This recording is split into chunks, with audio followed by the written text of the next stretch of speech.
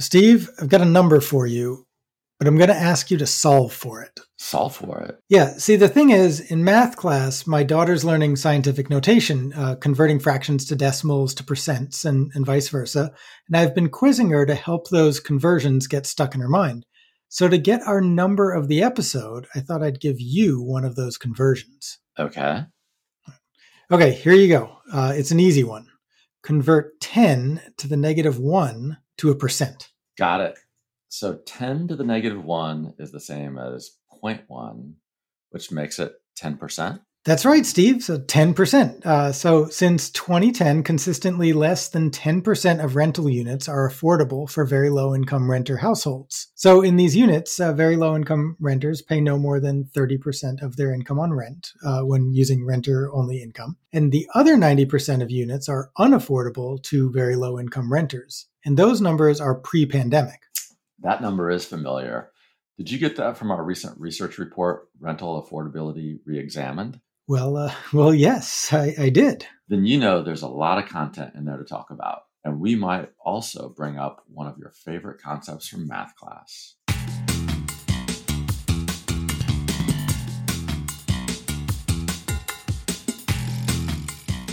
Hello and welcome to this episode of the Freddie Mac Multifamily Podcast. I'm Corey Aber. And I'm Steve Guggenmoss. Today we have a member of the research and modeling team here in Freddie Mac Multifamily.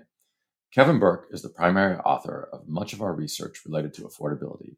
He's done a variety of work showing the magnitude of the renter affordability issues, how it varies across geography, and how it changes over time. Today, we'll get a little deeper into some of those issues and get a better understanding of renter affordability, both pre and post-pandemic. Thanks for being here, Kevin. Thank you. It's great to be here again. Welcome back, Kevin. So the new paper that I mentioned in the intro, Rental Affordability Reexamined, has a lot of really interesting stuff in it.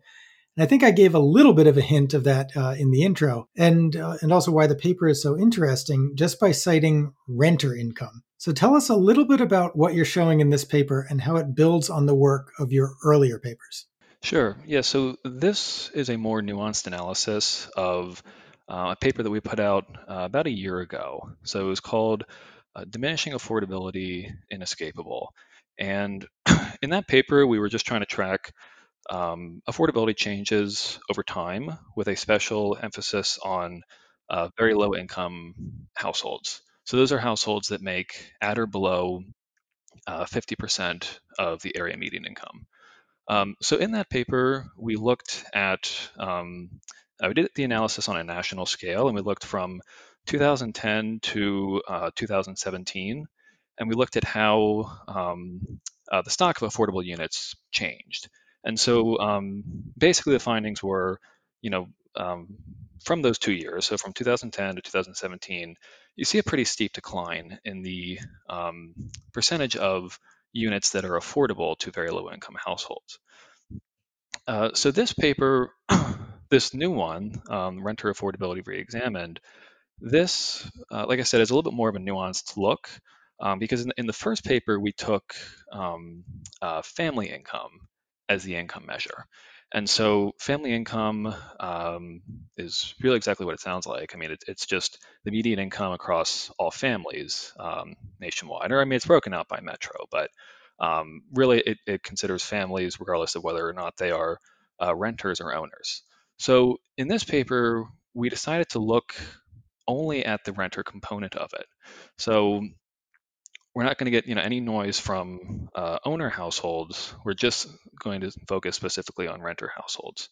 And so really there are two big findings that came out of this paper.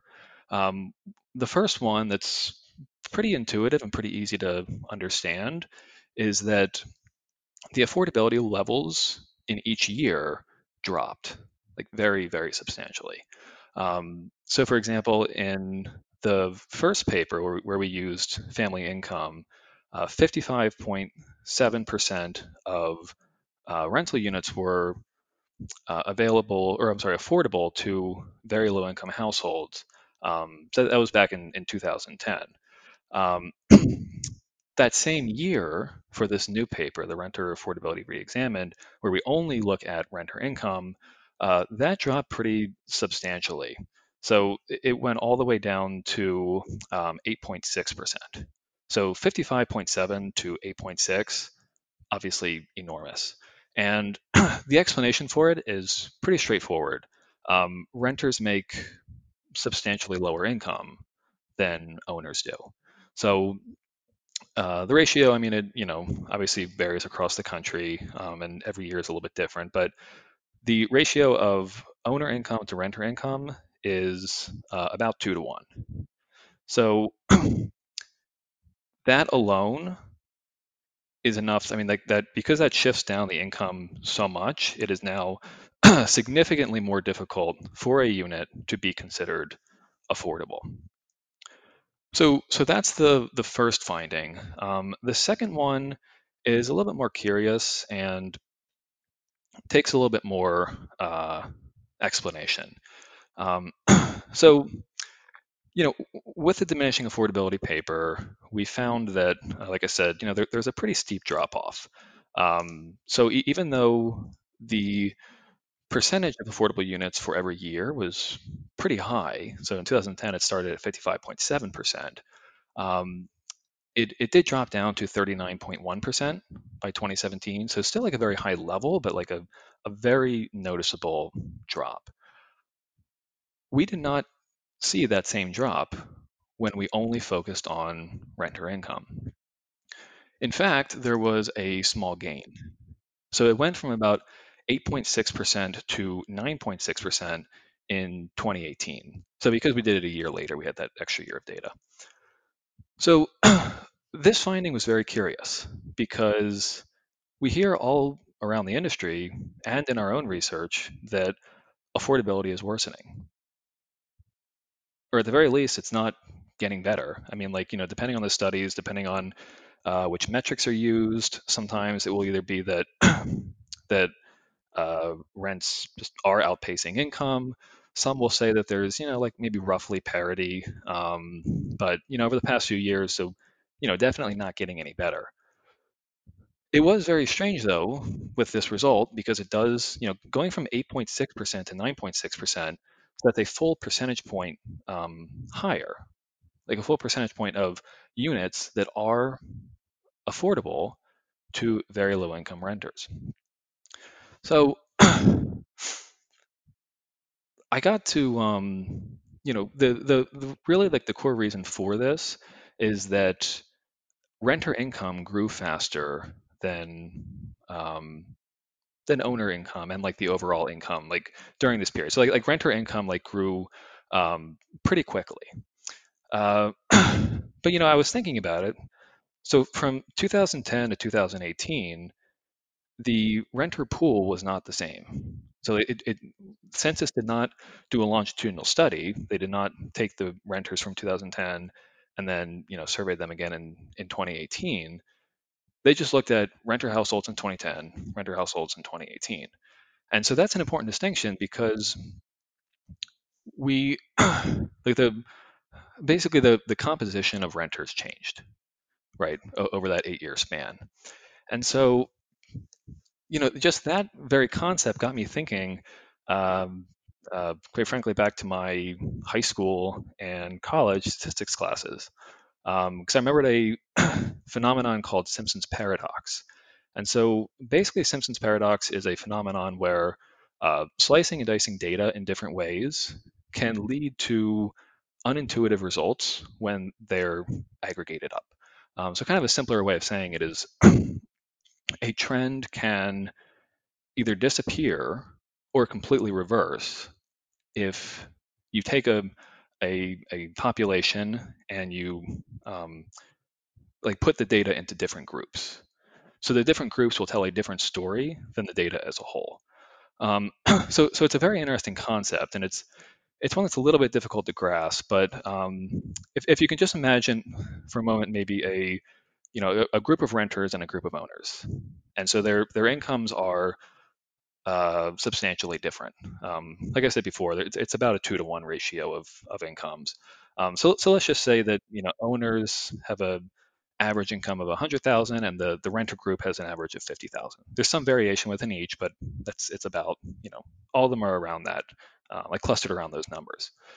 if a member of, or if an owner becomes a renter, and that owner had an income of about 100,000, that will actually increase the average income of both groups, while the group as a whole did not change at all. So the reason why it increases it for both is because for renters, there's now the arrival of a high income earner, um, and for owners, they lost a, maybe a relatively low income earner. So maybe that income earner was only at like 95,000 or something like that, whereas the average was 100. So the renters gained a high income earner, and the owners lost a low income earner.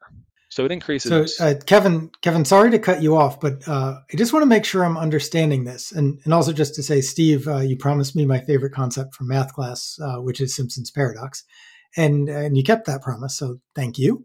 But Kevin, just to be clear, what you're demonstrating is that just by moving around who is counted in what category, it looks like both categories are doing better, but in reality, that's not what's going on.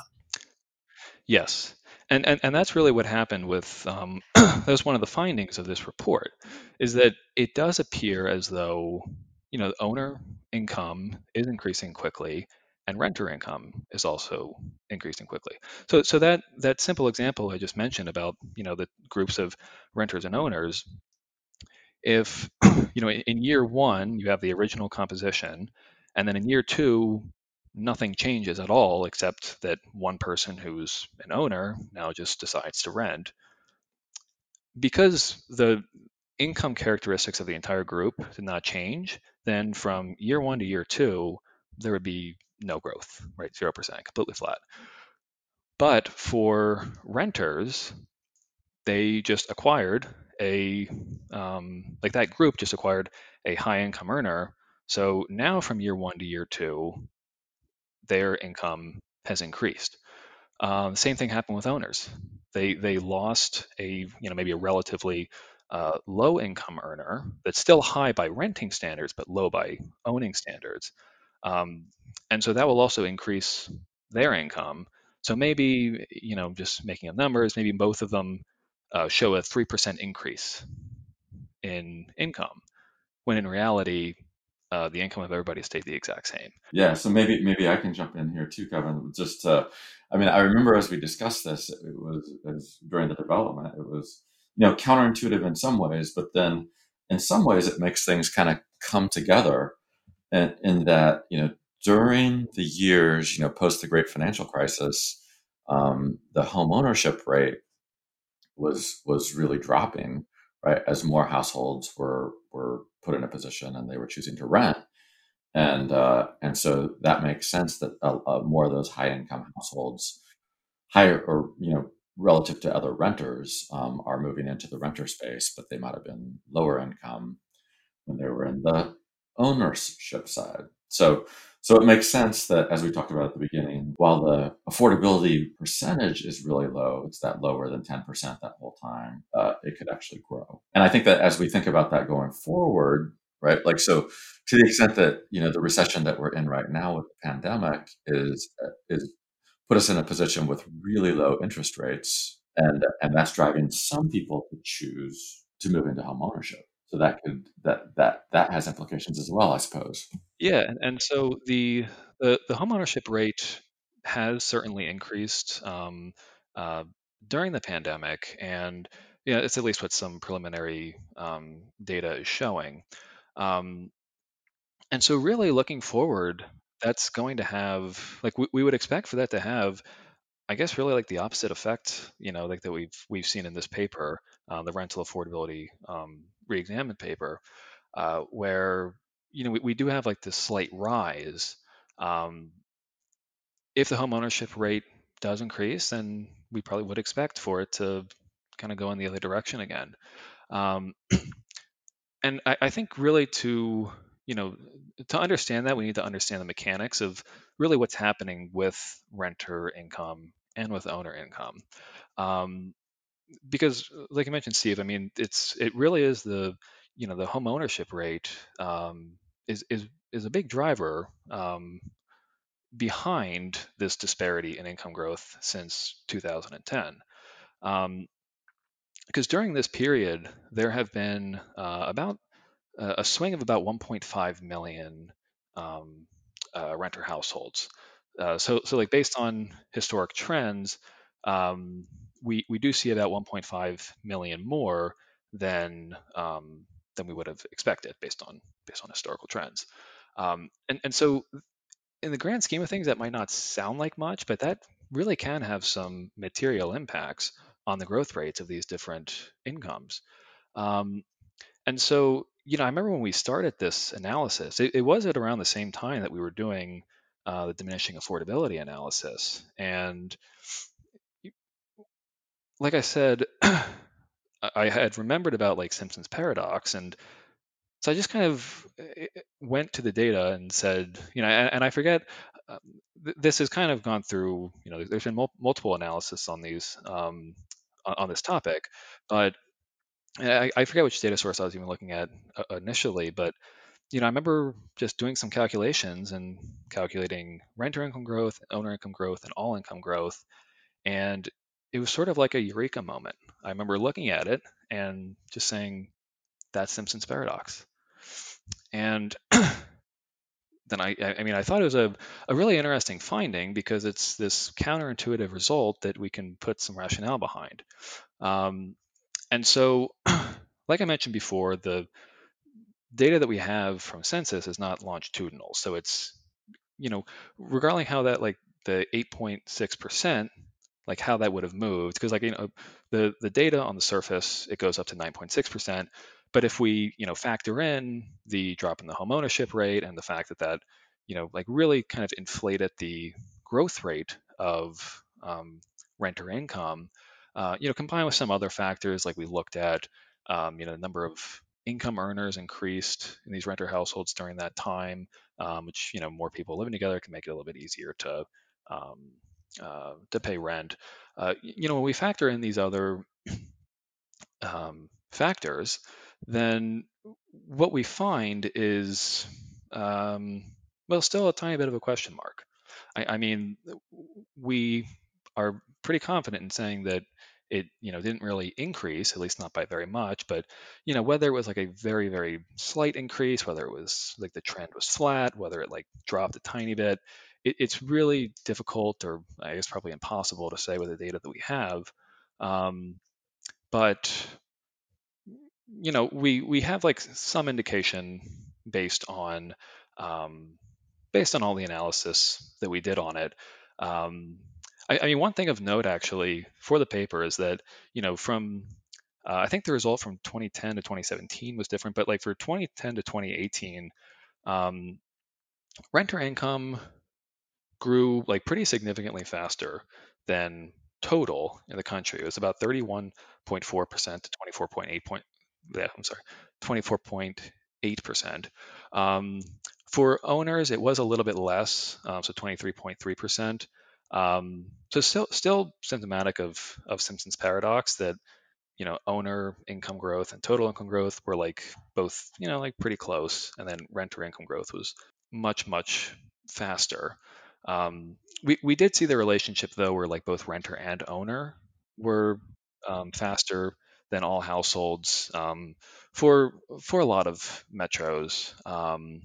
One of them being Jacksonville, like that's one of the ones that was most pronounced in. And we also see in Jacksonville that the home ownership rate dropped more than it did in the country, and so that result was pretty consistent. Like we definitely saw a trend that larger drops in home ownership, it was more likely that renter income would grow much faster than total income. But Steve, to your point earlier, kind of expanding off of this study, um, you know, it's it's kind of interesting because with the pandemic, the home ownership rate has increased. Like I said before, like preliminary data says that in the second quarter, the rate increased to 67.9%, which in the previous quarter was only 65.3. So that's a historic increase. And I think that part of that was due to like sampling issues and all, but um, But still, I mean, like even if it normalizes a little bit next quarter, based on what we're seeing around the industry, like the research, some anecdotal evidence, um, we really think that it's it's likely that the homeownership rate will materially increase as a result of the pandemic. Yeah, and I think somehow we need to notify the high school statistics teacher of the country, at least in Jacksonville, of this issue, and I think make a special relevance to all the people in their class, right? Yeah, I agree. Right, and I think that there was a secondary finding as well, right? There's multiple things that kind of happen under the surface of the data, and I think that you found some that the household size can impact things as well. Yes, so we did see that the number of income earners per household did increase from 2010 to 2018. So it was about a 2.4% increase, which again, like these small changes might not seem like a whole lot, but they can have very material impacts. So we estimate that on a national level, I mean it varies a little bit by metro, but just kind of nationally speaking, this increase in the number of earners increases the amount that can be paid on rent every month by about $22. So if we were to correct for this $22, because I mean, really, the number of earners per household, we say that a little bit that's like an artificial increase because it's not actually about people earning more. It's just people more likely to, multiple people living together to try to make ends meet.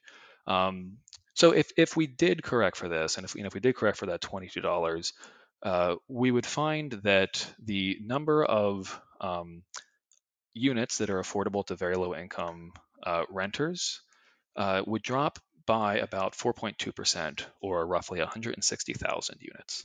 Mhm.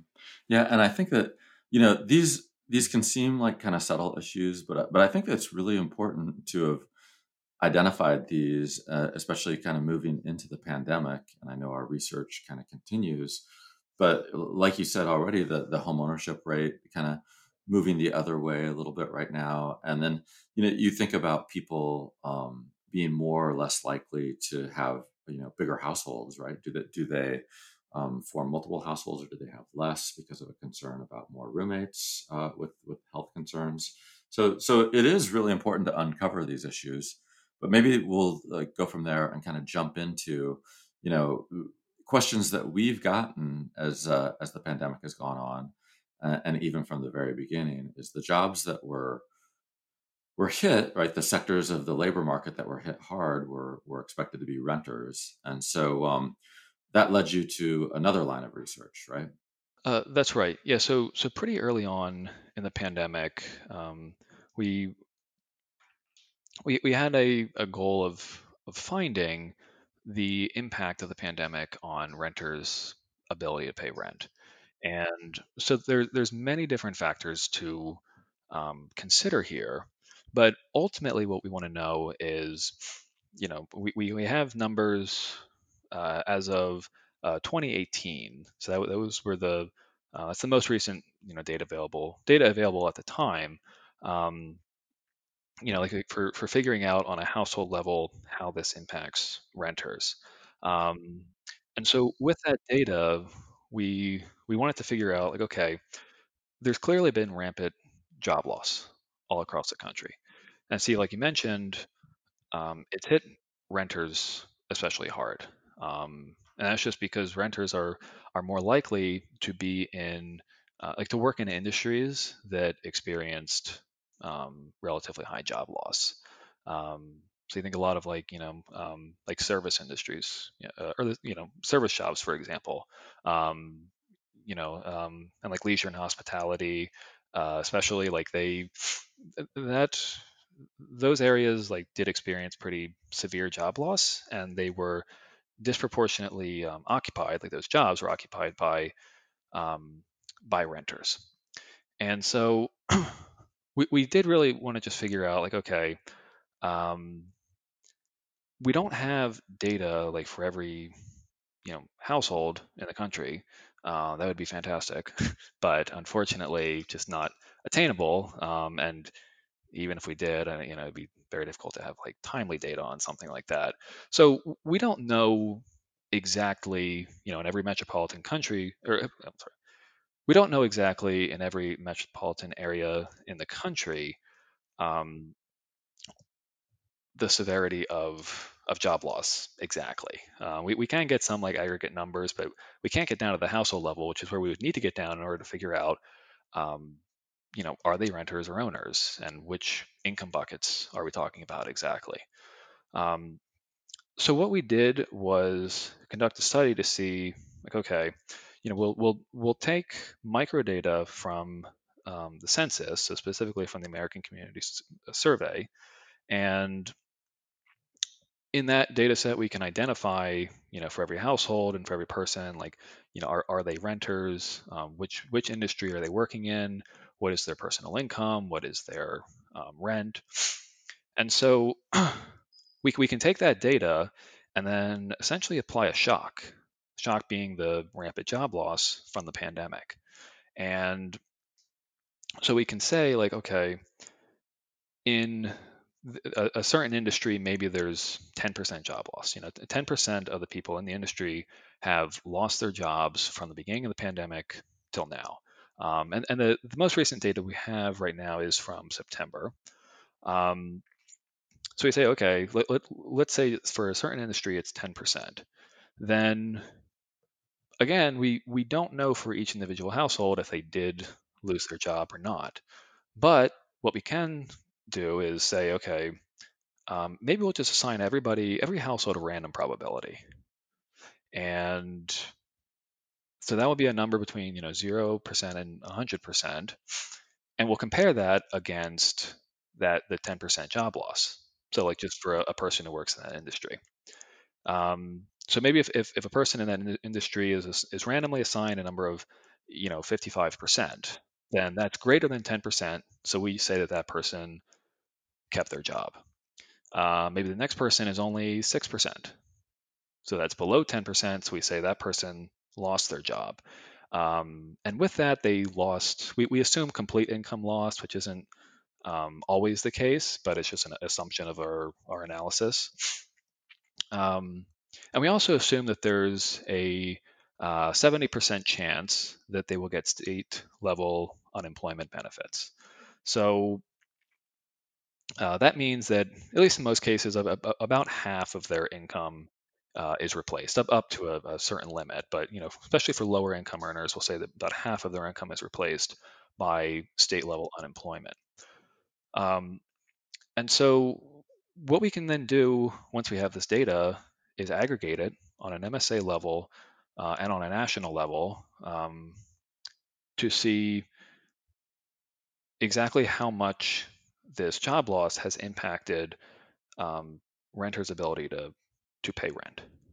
And so, we can do this for like I said, for the nation. We can kind of drill down into specific states or MSAs, or in some cases even cities, and that really gives us a great way of quantifying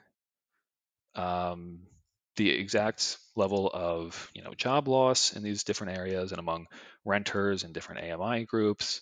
And we had to run the analysis a few times just because we're using random numbers. There's some variation, so we just kind of want to make sure that our analysis is robust. And what we found is that it is. I mean, with every run, obviously the numbers differ a little bit, but there's not a whole lot of deviation. And like I said, it just ended up being a very good way to determine the severity of the problem. Yeah, Kevin, you're right. And I think that this was a great line of research to go down, because we've talked at the beginning of this about how affordability is so difficult at the bottom end of the income spectrum. But this pandemic then kind of hits everywhere, right? And it's not necessarily just an even shift. And by looking at industries, and knowing the industry mix across the country, you're able to get additional insights. And so, we know that there's an affordability problem coming into this that's been studied by us and by others. Maybe you can tell us a little bit about how the pandemic's impacted that. Sure. Yeah. So, most of our analysis was done on, we can do it, like I said, on a national scale. Um, our primary focus for most of the analysis, though, is actually specifically on the city of Los Angeles. And the reason for this is because the city of Los Angeles passed a rental assistance program called the Emergency Rental Assistance Subsidy Program. And so this is about $100 million um, uh, dollar program, and the goal of it is to assist renters who have been affected by the pandemic. So it provides a maximum of $1,000 per month for a total maximum across all months of 2,000, and it's expected to help about 50,000 renters. So because of we have this program to base some of our analysis on, and like LA took a very deliberate step in addressing the affordability problems. Um, we decided to figure out kind of with our own methodology, which definitely was like distinct from the one that Los Angeles used, but how much need there is in the market. And so using job loss data from February to September, we found that on a monthly basis, there would need to be about 32 million every month in order for the like everybody who has been affected by the pandemic um, for their like rent needs to be taken care of completely.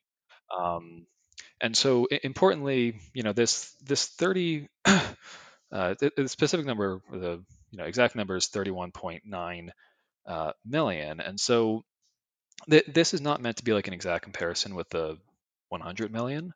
Um, there are like many different parts that are different. Our population is a little bit different because we're looking at all households, whereas the ERAS program is I believe only 2+ unit um, properties. And there's also the way that we would apply assistance is a little bit different. So the ERAS program has a cap, whereas this one, really doesn't have a cap. Uh, there are some instances, though, many instances where, like somebody might not be eligible for ERAS, and we would say that they are in our analysis. That also happens a lot, like kind of vice versa. So it really is a very much like inexact comparison, but we that's the roughly 32 million or so is the number that we put on it, and so that is that would alleviate rent burden completely. Like at a cap of it wouldn't help any more than getting somebody to 30% of their income on rent. So there are like some caps in it as well, but so that would really with that amount of funding, it would really alleviate the problem.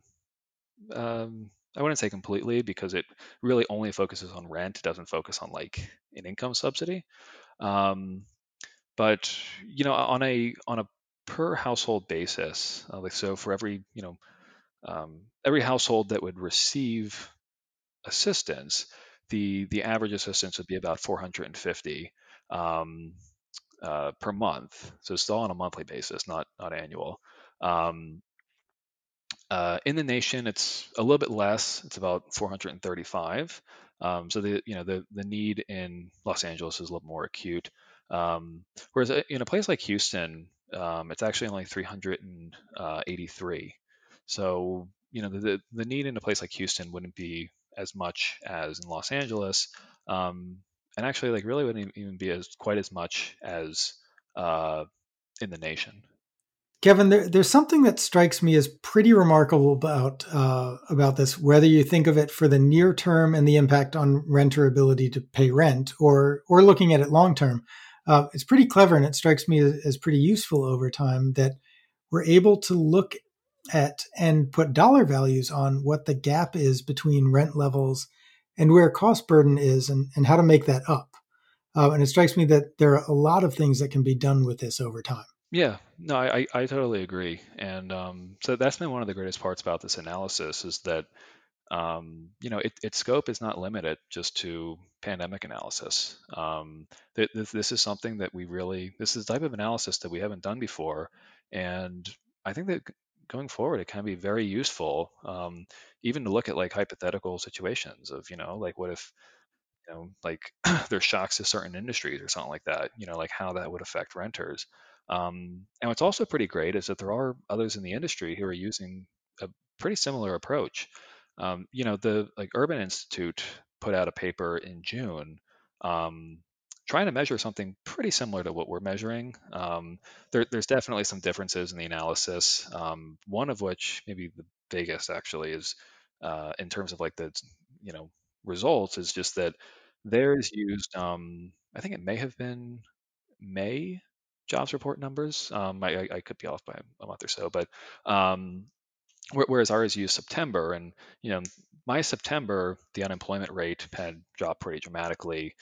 So that all this is like kind of contributed to some differences between the analyses, but um, we came up with this, and they came up with their analysis, and they've worked with other organizations, like the Furman Center, Turner Center, um, and it was just really interesting because it's essentially a case of like independent invention that we come up with a way of solving this, or trying to quantify this problem, and others in the industry took a very, very similar approach.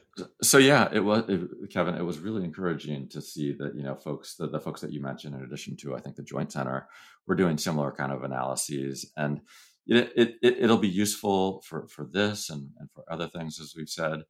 I also am interested because, as discussed earlier, the different segments of income, or the different bands of income, are affected differently, right? And you're able to capture that in this analysis as well.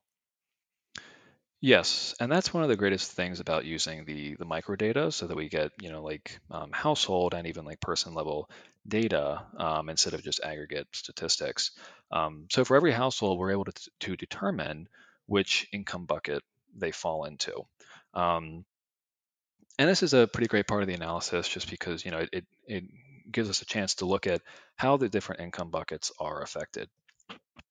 So like for example, like I said, renters generally have lower income. So the income limits that we used, are from uh, HUD, and so a pretty, and so they use like family income, and so a pretty high percentage of renters in LA are, actually at the 30% AMI mark. So we find that about 29% of LA renters are in the 30% AMI bucket, otherwise known as extremely low income.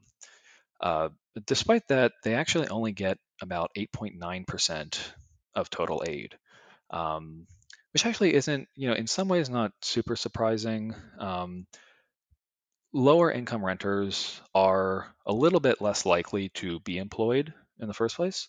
And so, because of that, like job loss is less likely to affect these households. And this actually was a pretty similar finding to, what the Urban Institute cited in their paper. Um, but yeah, and also the households at this level, also like the 50% level, 50% AMI, that is, um, they'll generally have lower rent. So like if they lose their job and they need to be subsidized, there's not quite as much to subsidize, so they get a little bit less aid, comparatively. Um, Some of the higher buckets, so when you get up to like 150% AMI, um, you know, they definitely they have like a pretty high share of the income or the aid distribution, um, but also generally like the higher income renters are a little bit more easily able to divert other funds and savings to rent payments. Um, so really, like some of the households that got hit the hardest were kind of in the middle of the spectrum. Maybe around like the 80% to 100% AMI. And one important distinction in the ERAS program that Los Angeles implemented was that they capped it at 80% AMI. And so households that are like just a little bit above this, many of them are struggling because maybe they had a high chance of losing their job, and they are less able to mitigate negative effects of job loss. And if they don't get as much aid, it really can acutely affect this group. All right, Kevin, thank you so much. It's been a great discussion today, and you brought up a few counterintuitive points for us. So looking forward to having you back on the program next time. Thanks so much. Yeah, thank you.